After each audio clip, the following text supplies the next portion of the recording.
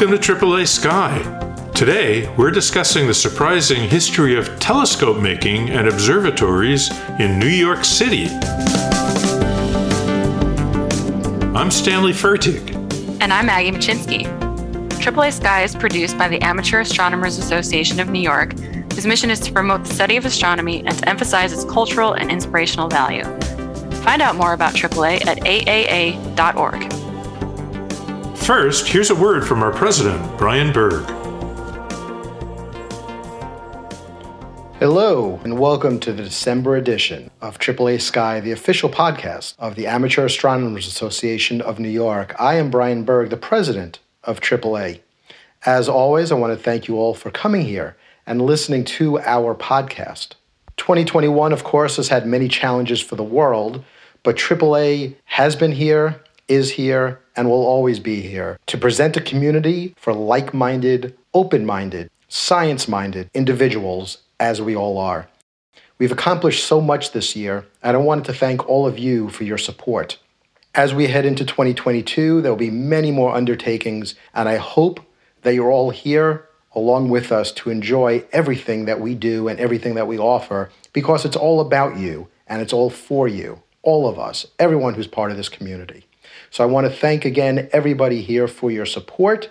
If you are not already a AAA member, please consider becoming one. Just go to AAA.org to join and to see the list of all of our activities. I hope all of you have a fantastic new year, and we will all see you back here at the podcast, online, at our lectures, at our classes, at our observing events, everything that we do in 2022.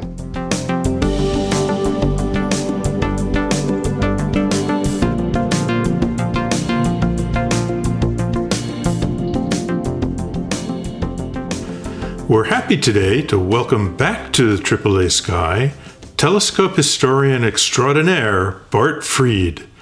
Those of you who heard our interview with Bart during the podcast's last season know that Bart is Executive Vice President of the Amateur Astronomers Association, as well as a former AAA board member.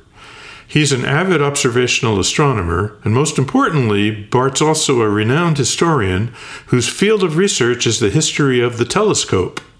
He also collects and restores antique telescopes. In fact, in 1991, Bart founded the Antique Telescope Society and served 2 terms as its president. In addition to the AAA, he's a life member of the Delaware Valley Amateur Astronomers, former board member of the Custer Institute, a member of the Astronomical Society of Long Island, and a member of the Amateur Observer Society of New York. When he's not spending his time on telescopes, Bart has found the time to be a successful international businessman, as well as a professional landscape architect. We spoke to Bart at his home via Zoom. Hello, Bart. Welcome back to AAA Sky. Hey, Stan. It is a pleasure to be back, and I look forward to it. Well, the last time we spoke, you told us about the initial development of the telescope itself, Sir Isaac Newton, etc. Today, we're going to talk about some history a bit closer to home, namely early astronomy in New York City.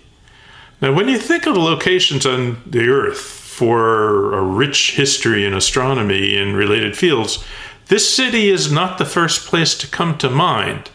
Generally speaking, was New York a significant hub historically for astronomy compared to other cities like, say, Philly or Boston? In the early history of the United States, the answer would be no. Probably Boston very early on because of its history with Harvard, and Philadelphia and its relationship to the University of Pennsylvania, both and being really the major city in the country up until, let's say, the Revolution and early 1800s. You see a fairly robust development of astronomy in both of those cities, and not much going on in New York. But things really started to flip probably around, I'm going to say the 1830s, 1840s. Right. And part of that was the development of the camera, which really took off in New York City. Well, do you want to tell us a bit about that? So we're talking about the early 19th century here. Yeah, the early 19th century is when things really started to take off. Now, there were amateur astronomers in all of the cities, and astronomy as an interest was really picking up in the Americas, but we didn't have nearly the tradition that you had in Germany or the UK or France or Italy. Not yet. So, not yet. But it was, but the well-educated people were starting to really pick up on it. And one of those was a professor, John Draper, who was also a medical doctor at NYU, and he was here in New York, and he was a polymath, as many science-minded people were in those days. It wasn't just medicine that he was interested in. So he was interested in astronomy, and in 1840, there were people taking photographs in parlors here in New York City. Now, the camera first hit New York City around 1838.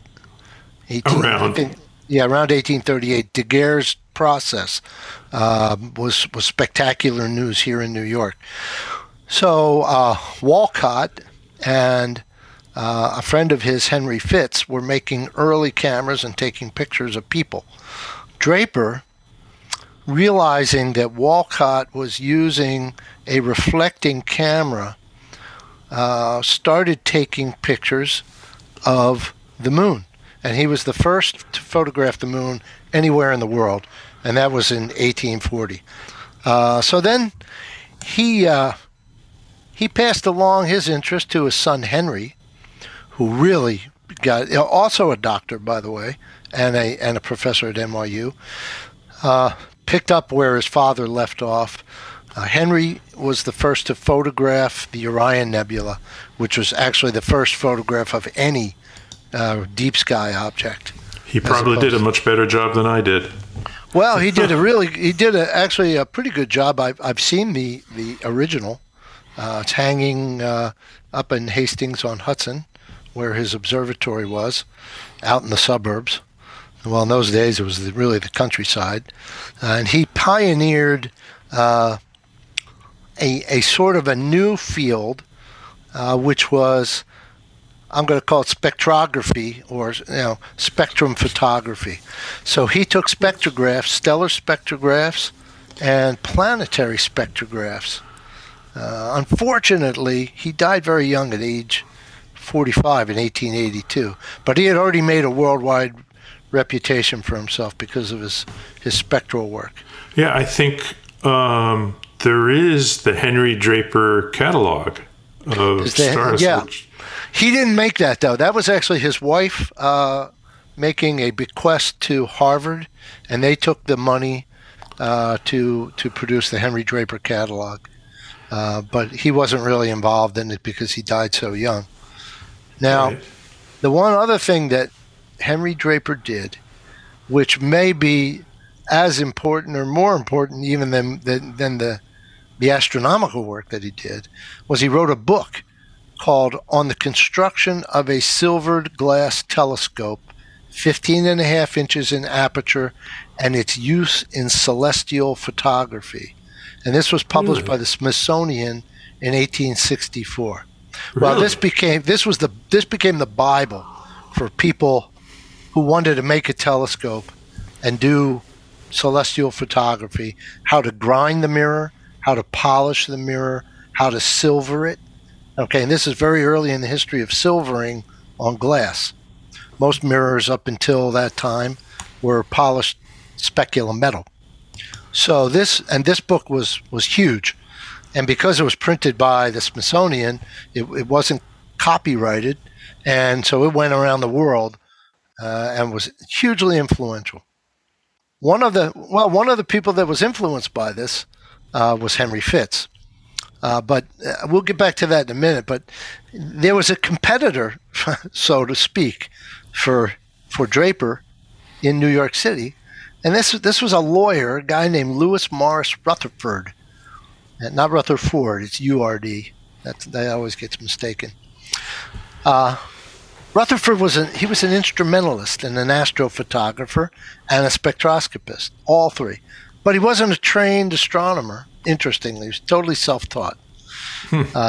One of the things he did, which was very interesting, is he produced his own diffraction gratings. Now, if you do spectroscopy, most spectroscopes are made by a prism or prism trains, and these prisms break up the light, into multiple colors, and then if you put them through a slit, you can, and if you use a telescope, now you have an astronomical spectroscope, and you can look at the spectra of stars and planets and whatnot. So there was an improvement to that method that gave brighter results and better first-order spectra, and that was using something called a diffraction grating. Now, if you think of holding a CD or a DVD in the light, and all those little dots break it up into rainbows, that's a diffraction grating. Right. In essence. But a really good diffraction grating has 5,000 or 10,000 lines per inch, ruled perfectly parallel and blazed at a slight angle. And it has to be done on a very flat surface. You really want it to be about 1/10 to 1/20th wave flat. Now, in those days, that was a really hard thing to produce. The flat itself was difficult enough. Yeah. And then what Rutherford did was he developed a ruling machine to scribe these lines one at a time across the surface. And he made diffraction gratings that were about half an inch by an inch. And it would take him days and weeks to produce one of these gratings. I would have to believe that. And very difficult to do. And there are about 3 or 4 of them that still survive. And that was my next question. Yeah, a friend of mine actually has one. Wow. So he also, interestingly, designed what some people think of as the first photographic telescope lens. So the glass plates for the daguerreotypes were more sensitive in the blue. And so if you used a visual achromatic lens, part of the problem with that is blue is the one color that doesn't get focused really well. And you get these violet halos around the moon or Venus, right, or really bright stars. So in order to get rid of that, he developed a photographic lens that would be more sensitive on the blue side of the visual spectrum. And he had a 13-inch Clark refractor. He hired Henry Fitz here in New York to produce a photographic correcting element for it. Unfortunately, Fitz died, and he coached his son Harry Fitz, who finished the lens. And that telescope actually still exists. It was donated to Columbia University.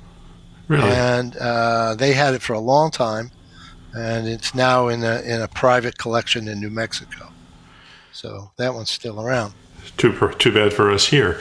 Well, yeah. You mentioned a couple of times Henry Fitz and his son.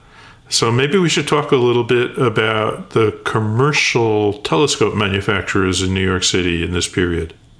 Yeah, the commercial telescope sellers, first of all, started out in many cases to be importers and did repair work and eventually some lens work. One of the first ones was Benjamin Pike, and he was in business up until about 1831, and he started out in business around 1806. And he was very well known around the country. If you wanted to buy a telescope, you'd pull open his catalog. It was like before the Sears catalogs existed, I think. And he had a very thriving business, very successful business. His sons got into the business. There was Benjamin Pike and Son. Then it was Benjamin Pike and Sons. Then it was Benjamin Pike Jr. And his other son broke off. I think it was Edward Pike. Broke off and had his own business. So the Pikes sort of had this little mini dynasty of instrument making and selling and telescopes. And I owned at one point a Benjamin Pike Jr. Refractor. Do you miss it? Well, I used it for a while. It was a lot of fun, but you move on, and if you're a collector, you buy and sell, right? So that company didn't make much of its optics early on. Now, Benjamin Pike Jr. was successful enough that he had a mansion here in New York City, which was purchased by the Steinways of the piano fame. And that Steinway mansion is over in Astoria, up on a hill, and kind of overlooks it did at one time overlook the Long Island Sound. Yeah, it's a famous building. It's 5 stories high with a big tower on top, and a granite building. It's really cool. Although I imagine at that time that was in full countryside, Astoria. Yeah, pretty much. And one of the things about this house, and I've been in it a couple times, there's a beautiful double door off between the library and the grand parlor, and it has magnificent windows that are acid etched with images of all of the instruments that he sold: microscopes, telescopes, sextants, and I mean it was a really broad range of products. But and no pianos. No, that would have been the Steinways. This was Benjamin. Right. Yeah, so no piano. So at that time, by the the middle of the 1800s, a couple of people were really getting into this business, and one of them was Henry Fitz Jr. And he used Jr. up until 1849 when his father died, and then you see his telescope signed Henry Fitz. So Fitz started out as a locksmith. Actually started out as a helping his father in a printing business, and he liked the machinery of printing more than the religious items that his father was printing. So he was very mechanically inclined. He also was interested from an early age in astronomy, and he bought small telescopes for himself. So he moved on out of the printing business into becoming a locksmith. This was in the 1830s. And as a locksmith, again, he could use his mechanical skill. And one of the friends of his, because of his astronomy interest, was Alexander Simon Walcott. So Walcott asked Henry to help him finish a speculum mirror for a Cassegrain telescope. Now, nobody in this country had made a Cassegrain reflector, ever, up till that point. Right. And Walcott's going to give it a try. We believe he read an article in a publication that came out by Brewster, where there's a prescription given for different sizes of Cassegrain reflectors, and the mirror that he was making fits that prescription perfectly. But Walcott failed at it, and he handed it off to the mechanically inclined Henry Fitz, who said, "I'll tackle this thing." And by 1837, he had finished the mirror, and in 1838, he produced a Cassegrain reflector. Uh-huh. This reflector was just sold at auction last week for $30,000. Just last week? Nobody knew it existed. It sat in Henry Fitz's son's workshop out in Peconic, Long Island, for about 80 years, unknown, and was just discovered and sold in an auction. Amazing. So anyway, Henry makes this telescope. He makes it pretty much for himself, although he beautifully engraved it and put the date on it and what it was and who he was and the whole bit. So, but now the camera comes along, and Walcott says, the heck with telescopes. Let's jump on this camera business. So He has Henry making mirrors for reflecting daguerreotype cameras. Instead of a lens, it's basically a prime focus, almost like a prime focus astrograph, only you're not taking pictures of stars, you're taking portraits. Right. And the advantage of it was it collected a lot more light than the little lenses in the very earliest box daguerreotype cameras. So Henry's making these mirrors, but then they get into doing portrait photography, but he decides he wants to make telescopes, and he goes off to France to learn how to grind and polish lenses, and also to secure sources of optical glass which were unavailable in the States. There was nobody making good optical glass. And he comes back, and for a couple years, he moves to Baltimore, and he's still in the photography business. But then he moves back to New York, and by about 1842, 1843, he is now making telescopes. And that's all he did for the rest of his life, was produce telescopes. As an aside, he did make one more Cassegrain telescope. It was a 13-inch Cassegrain for Rutherford, Rutherford wanted it for astrophotography, realizing that it would have no chromatic aberration. And the guy up the road, Henry Draper, was having these spectacular results with his 15-inch reflector, right? Right. So Rutherford, not to be outdone, wants a 13-inch Cassegrain, but he had one problem. The problem was that, and Fitz in this case made it with a silver on glass optical combination. Right. But in New York City, you had everybody burning coal to heat their homes and run their factories, and the silver would tarnish about every 10 days. And it drove Rutherford nuts. And after, I don't know, a couple months of playing around with it, he put it aside and never used it again. Nobody knows what happened to that. But it's a great, sort of a great aside. So getting back to the Fitzes, I think. So, well, there was a story. What happened with Henry Fitz? He was America's first commercially successful telescope maker, and he was wildly successful. His telescopes went all over the country. He made telescopes up to 16 or 17 inches in diameter. I think 16. We have a record of one that went to some guy named Van Duzy in New York, not in the city, in upstate New York. Mm-hmm. And he made probably several hundred telescopes. There are still, I'll say 40 or 50 of them that are known to exist. I had looked through probably 4 or 5 of them, and they're excellent. Right.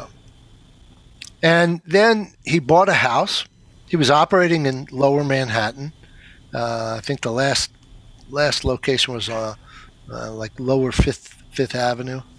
Right. Lower around 5th Street, not Fifth Avenue, 5th Street. Okay. He bought a new house. He had married. He had a couple kids already. And then, as the legend goes, a brand new chandelier fell and killed him.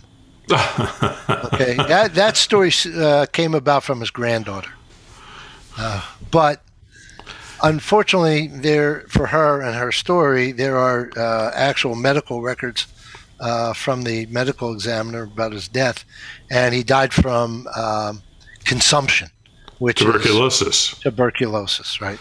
Yeah. And he had it for a while, but it caught up with him, and he died somewhat suddenly. I suspect pneumonia was also in there. That probably took him very quickly. But I think the chandelier would have been a much better way to go. As in the worst case scenario, maybe that chandelier did actually fall on him, but that's not what killed him. It was consumption. Now he had 2 people working for him. One was his son Harry, or Henry Giles Fitz, who was a boy. He was 15. And he also had an immigrant Irishman, John Byrne, who came over in 1850. And John Byrne's only job he ever had was working for Henry Fitz, and he lived above the shop and rented a room there. And he learned how to do optical finishing, as did Harry. Right. But Henry was kind of nervous about people going into business and competing with him. So he typically didn't teach most of his employees, the polishers, anything more than the one job they did. So it was partitioned so that nobody knew too much. But John Byrne, he was a trusted employee, and he learned everything there was to know. He went into business after Henry died, as did Harry. But first, John Byrne went off to war. He went into the Civil War in the 1860s. And when he came back, he shows up in the literature as being a telescope maker right off the bat. Uh-huh. So he was kind of New York's next important telescope maker, and he was a real high quality maker. But he only made small telescopes, nothing bigger than a 6 or 7 inch refractor. And he worked by himself. There's no record of him having any employees. There's a lot of secretive things about this business. Well, so another fellow over in Brooklyn was a fellow named William T. Gregg. Now, he was a combination, kind of like the Pikes, in that he sold a lot of different things, cameras and camera lenses, educational materials, telescopes, microscopes, a little bit of everything. But he was very much interested in astronomy, and he did produce telescopes under the name William T. Gregg. However, he was not an optician talented enough to make his own objectives. Right. He bought those, and he was supplied by Harry Fitz, who some people think was working off of his father's inventory that was still around. And he was also supplied by William and David Mogi, but mostly William Mogi, who was a brass polisher in New York City, who got interested in optics and was making camera optics for the trade, and then was making camera optics for William Gregg. So you have all these guys, and they all know each other, and they're all working with each other. John Byrne was buying parts and tubes from Harry Fitz, and Mogi was making lenses. So there's an industry here, and the reason there's an industry is because of the camera industry, which was huge. So if you compare the two, there were hundreds of camera purveyors in New York City that were selling all over the country and all over the world. There were only a handful of guys making telescopes. That's not so different today from a certain point of view. Yeah, I mean, the camera business dwarfs the telescope business. Yeah, but this, it sounds like a real explosion in telescope making around this period, which is what, early to mid 19th century? Yeah, early to mid 19th century. And here's where it really took over from Philadelphia and from Boston, which was your first question, because at that point there were no telescope makers in Philadelphia. There was 1 or 2 purveyors or distributors like Queen and Company, but nobody making telescopes. And there was really only one particular telescope maker in the Boston area, and that was the famous Alvin Clark, and then Alvin Clark and Sons. Yes, I've heard that name. Right, that name's the premier name. So, interestingly, Alvin Clark was buying his first glass from Henry Fitz. He would come down to New York, and Fitz would sell him sets of blanks. And then Clark would go up and make his own telescopes. So they all knew each other, as you said. They definitely all knew each other. And they all knew the Drapers, and they certainly all knew Rutherford. And at that point, they were trying to sell to all of the professional astronomers around the country, and observatories were going up everywhere. Every college, if you were a college, you weren't a real college if you didn't have an astronomical observatory. Well, let's talk about observatories in New York. When were the first ones that you have any knowledge about or evidence of? Well, it really, the observatories in New York center around the amateur astronomy community, because there really wasn't much of a professional astronomy community other than what was happening early on with Columbia University. Right. And through the Drapers, I guess, in a minor way, NYU. Okay. So consider that by the middle to later 1800s, though, people already understood that you needed darker skies, and the street lights of New York City were a bit prohibitive even then, and the smog and the generally I'll say the generally lousy weather for astronomy.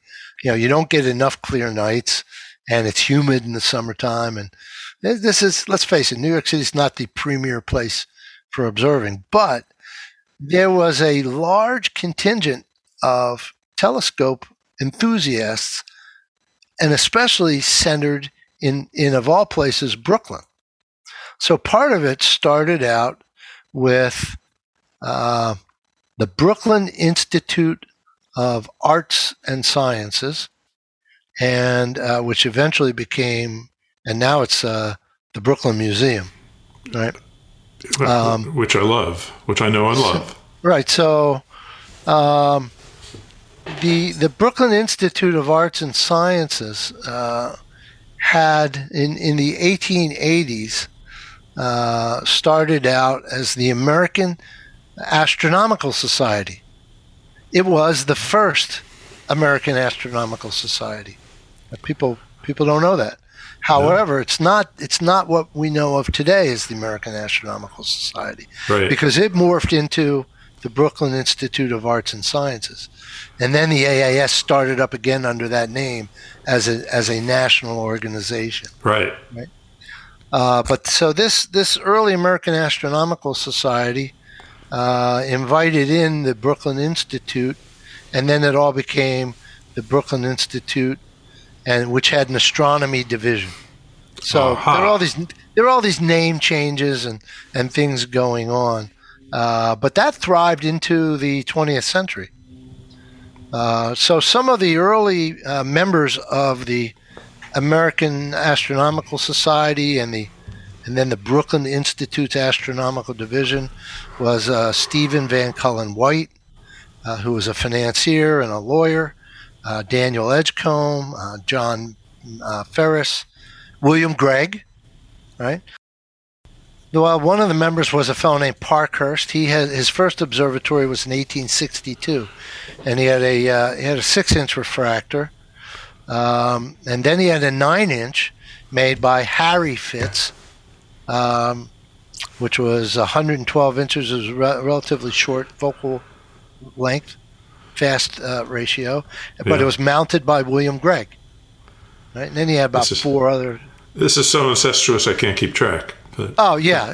It's and see, this is kind of the point, that there was this really big, well, for us, for astronomers, there was a very active, integrated, and well-connected community of telescope makers, some scientists like Rutherford and the Drapers, and then people, astronomers at Columbia, and then there were all these other amateurs, but they were very active amateurs. Some of them were doing science, contributing results. So there was a Reverend John Ferris. He lived in Flatbush, and he had an observatory with a 5-inch Clark refractor from 1870.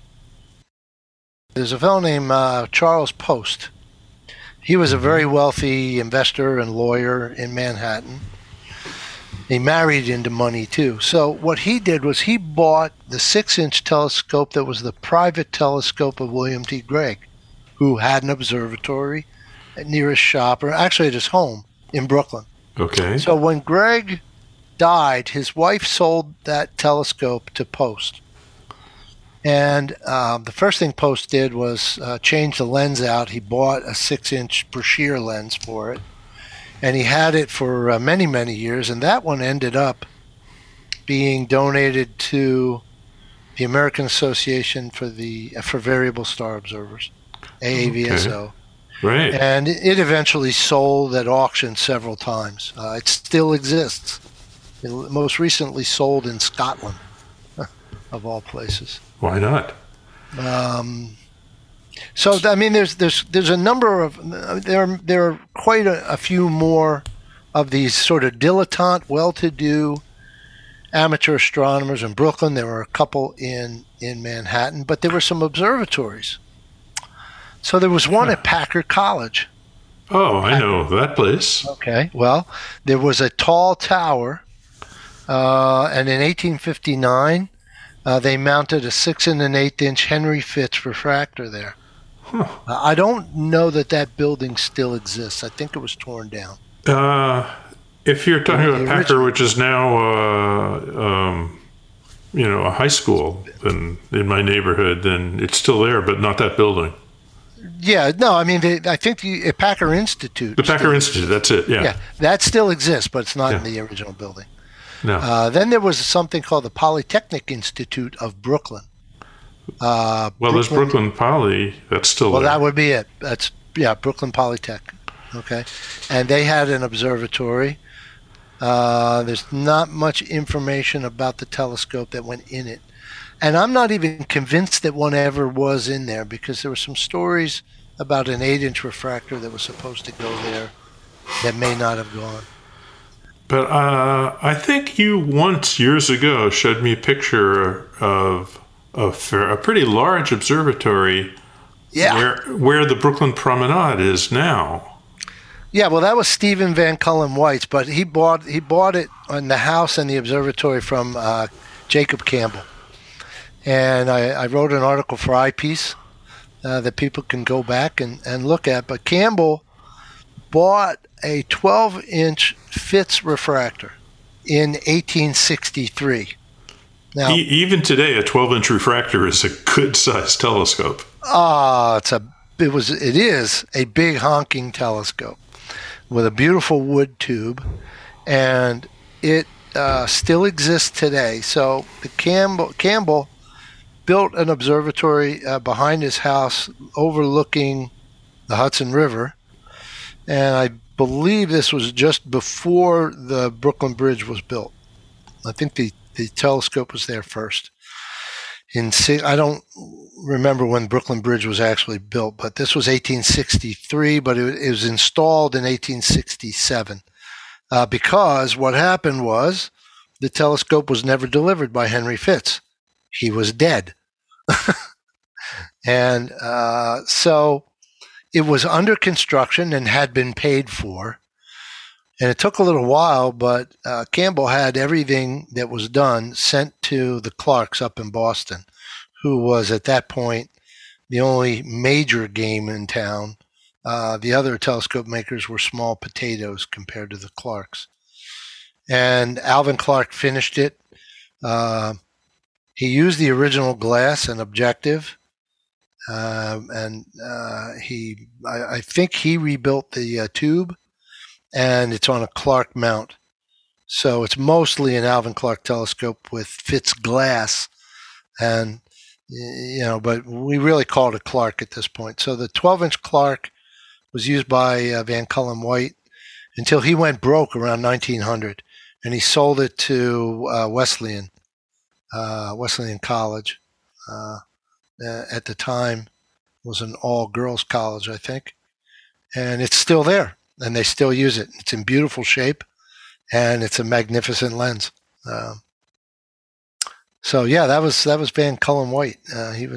He never contributed much astronomically, but what he did was he let a lot of people use the telescope, which is why it ended up at Wesleyan, because there was a woman teaching here in Brooklyn, was teaching astronomy, and she used to take her classes and her students over there. And so when it became available, she was already teaching at Wesleyan, and got some money together and snapped it up. But the dome itself was a pretty impressive sight. I mean, in the picture you showed me, is the thing that dominated the view of Brooklyn Heights when seen from the water. It was well known. It was viewable from the Manhattan side. It was large enough. I think it was a 15 or 16 foot diameter dome, and it was on a pier that went down 60 feet to below the escarpment. So his backyard was on that bluff, which is now the Brooklyn Promenade and the Brooklyn Queens Expressway. And the BQE, yeah. And the BQE. So nothing of it still exists, but yeah, it was a major structure. Oh yeah, and I think I read somewhere it was, when it had the Alvin Clark telescope in it, it was one of the largest private telescopes in the United States.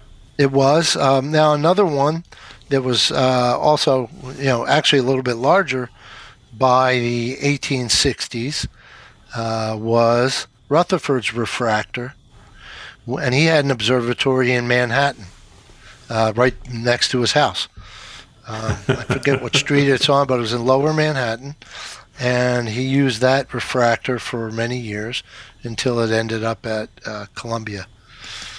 Columbia had 3 or 4 observatories, I think. Well, at least 4 observatories, maybe 5, at various times in Manhattan. Reportedly, there was one at its very early location down around, I think it was down around Soho, or in that part of the far tip of Manhattan. And then they built a campus. Yeah, Columbia started downtown, and then they built the campus out at 116th Street. Well, there was an interim campus around 40th Street, and on the east side, and there was there was a temporary observatory on that campus that had a 5-inch Clark in it, and the students called it I think they called it the cow pen or something. It wasn't a particularly good-looking observatory. And there's a very funny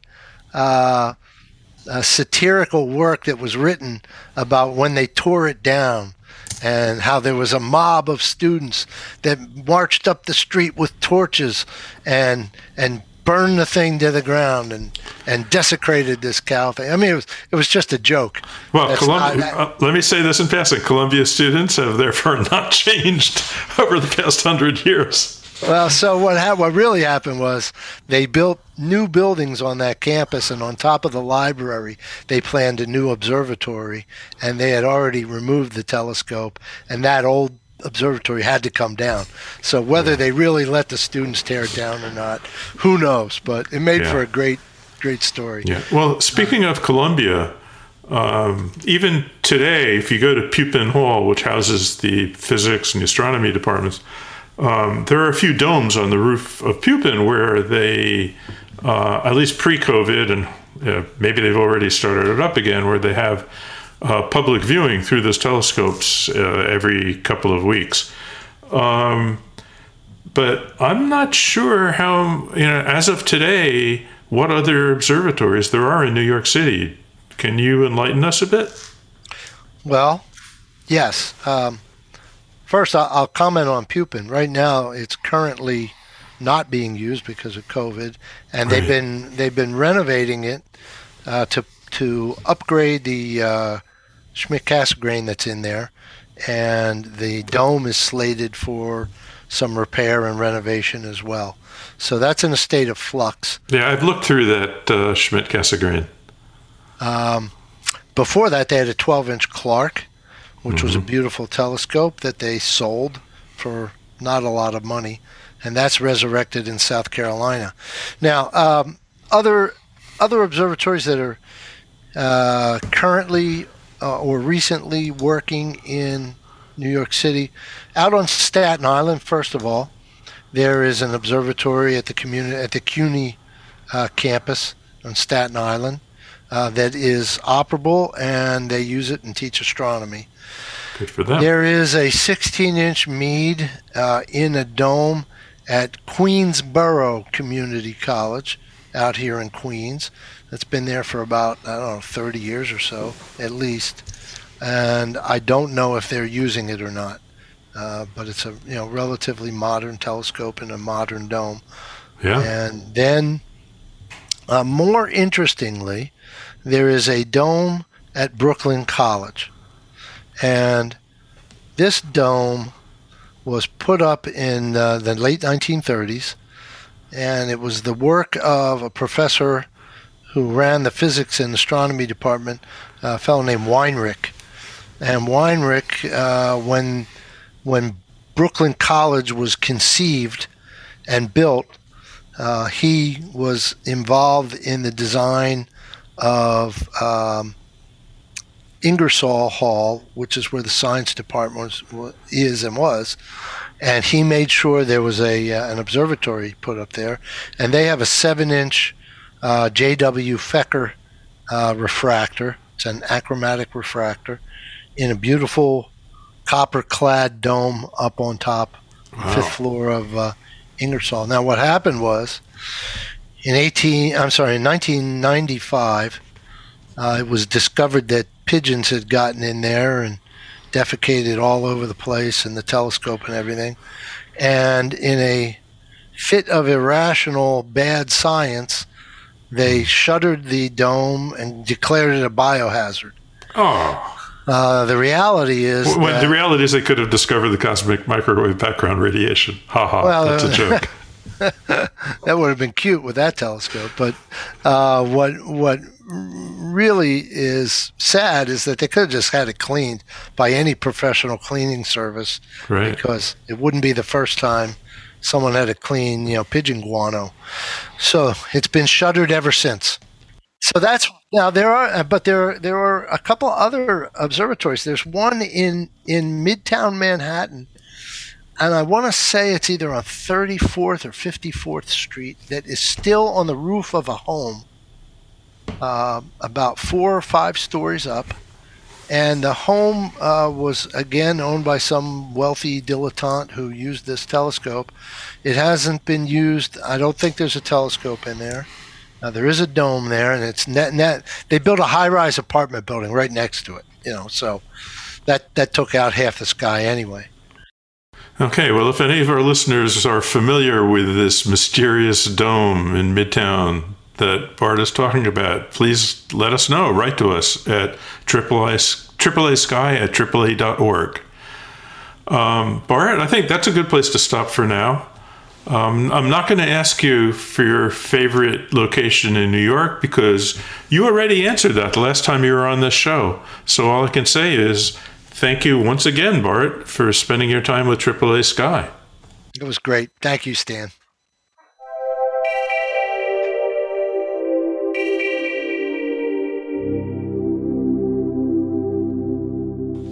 Well, Stan, this was a history lesson for me for sure. It's no secret that Bart is a wealth of knowledge when it comes to this stuff. Most of the names, facts that he presented, I had no clue, and I, consider myself pretty well knowledgeable in the field of astronomy. Well, to be honest, I haven't heard of them either.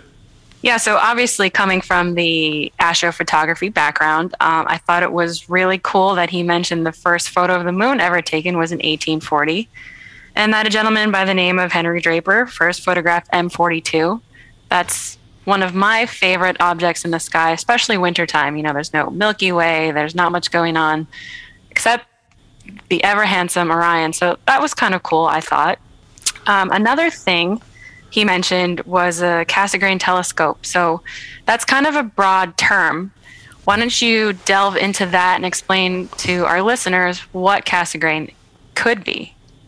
Okay, I can do that. So the name Cassegrain came from the fellow who designed the first Cassegrain telescope in the 17th century, and his name, he was French, so his name was Laurent Cassegrain, or Cassegrain in English.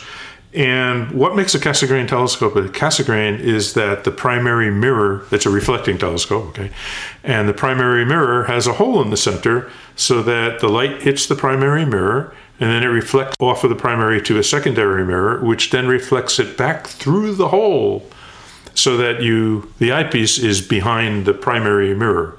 That's the basic design of any Cassegrain. And of course, there's since then, there have been all kinds of different kinds of Cassegrains that have come into existence. So probably the most well-known today is the Schmidt Cassegrain, which puts a correcting lens up at the front of the telescope.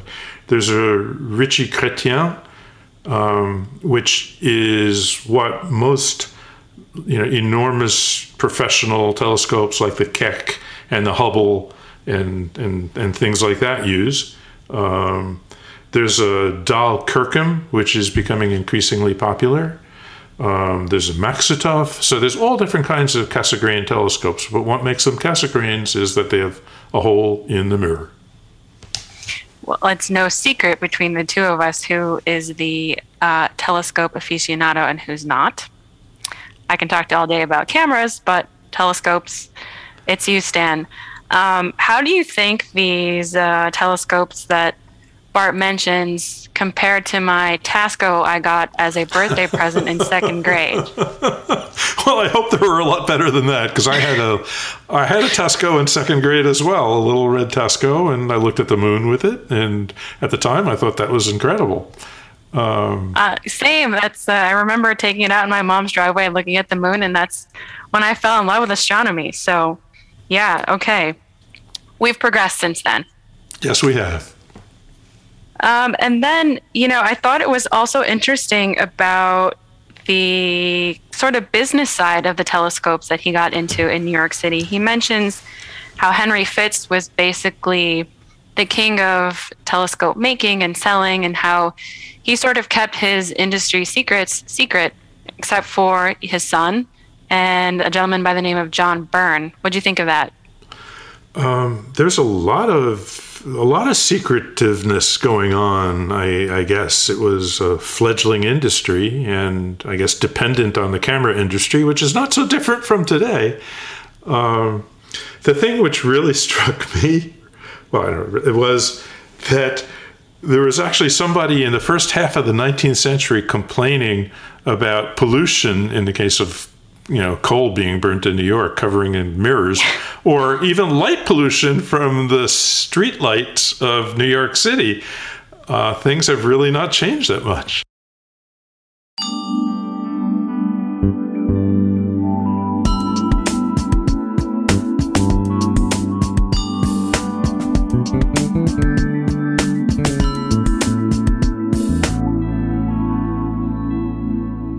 All right, everyone's favorite part of the podcast, or one of them anyway. It's now time for the AAA Sky Listener Challenge, where we ask you a question about a previous episode, and we award a prize to a winner selected at random from among all correct answers. So, Stan, do we have a winner from last episode? Yes, we do, Maggie. We asked you last month where the smart telescope Stellina is made, and we do have a winner with the correct answer. Who will be receiving our famous AAA Sky hoodie. It's Tom Bessoir, who correctly said that Stellina is in fact made in France. Congrats to Tom. And Stan, what's our listener challenge for today? Well, our question for today is, for which agency was Stan Honda working when he photographed the space shuttle launches? You can enter by sending your answer an email to listenerchallenge, all one word, listenerchallenge, @aaa.org. Just be sure to get your entry in by the deadline of midnight, January 13th, Eastern Standard Time, for a chance to win that hoodie. And if you're not a member, please stop by aaa.org to learn more about the AAA and how you can become part of it. Use the code AAASky21, that's in one word, to get a 15% discount on your first year membership dues. And if you'd like to contact us at AAA Sky, you can email us at aasky@aaa.org. Keep your comments and suggestions coming.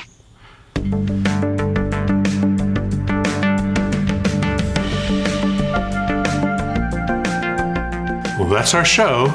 Tune in next month when we bring you a whole new year of AAA Sky. AAA Sky audio editing and original music is written by Preston Staley. Our technical producer is Parker Bossier.